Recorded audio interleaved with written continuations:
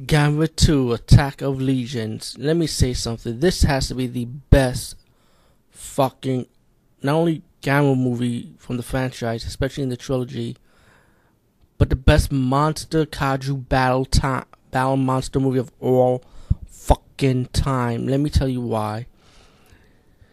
This movie, right, if you think about it, I think most monster movies should be more like this. I mean, you can have your B movie, your campy moments, but now in this era, it needs to be like well balanced, like between the story, the monster battle, the timing of the monsters, like everything has to be balanced to match, right? To me, that's what the 2014 Godzilla movie lacked. They should have done something like this, you know. And like I say, I mean, it's like everything's just well balanced, just perfect. Even the human aspects with the talking part keeps you interested in watching this movie, you know. And the monster battle with Gamera vs. Legion was epic. I thought it was good in my opinion. The fighting was like kind of like realistic, and you do have your showy special effects, but I thought it was well done, in my opinion, of course.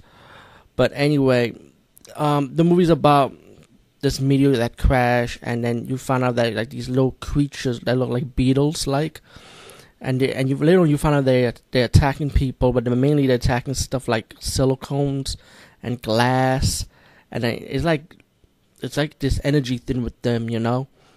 And then you got the scientists and soldiers, the usual stuff as always, you know, as how they have to figure out what's going on and why these creatures are doing it.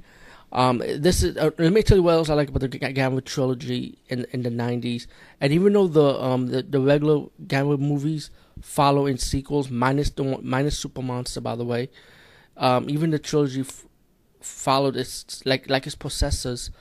The 90s was also follows in sequels, and that's what I like about the Gamera franchise, because it's a sequel after sequel. It's not like fucking Godzilla movies when they don't follow each other, you know. It's mostly like it could be a prequel or it's set in an alternate timeline. It gets too fucking confusing, you know. Why can't shit be organized, you know? But not all Godzilla movies were like that. Only a few of them was, but you guys know already. But besides that, meanwhile, you got these monsters attacking people, and then later on it will develop to a big monster, to a bigger monster. And of course, Gamera will come in and face this monster. And Gamera was having a hard time finding Legion at first, you know, because it was like so many of them, you know. And then when he fought like the bigger monster, he had to sacrifice himself to take them all out. But then it ended up him being like unconscious. And also, by the way, the first girl from the first Gamera movie in the 90s that was able to communicate with Gamera, she's also in the sequel, by the way. So you get to see her making a comeback in this one also later on towards the movie as it proceeds.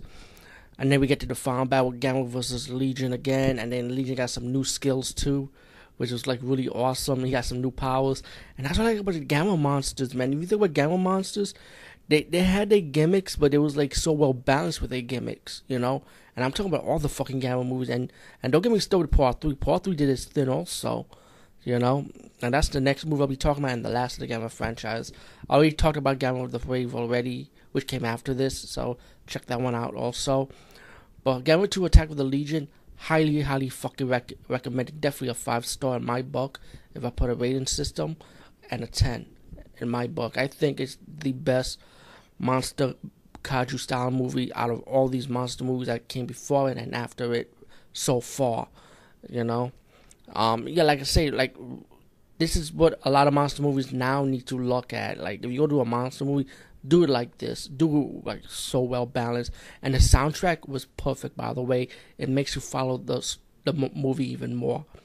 Peace, guys, and see you later.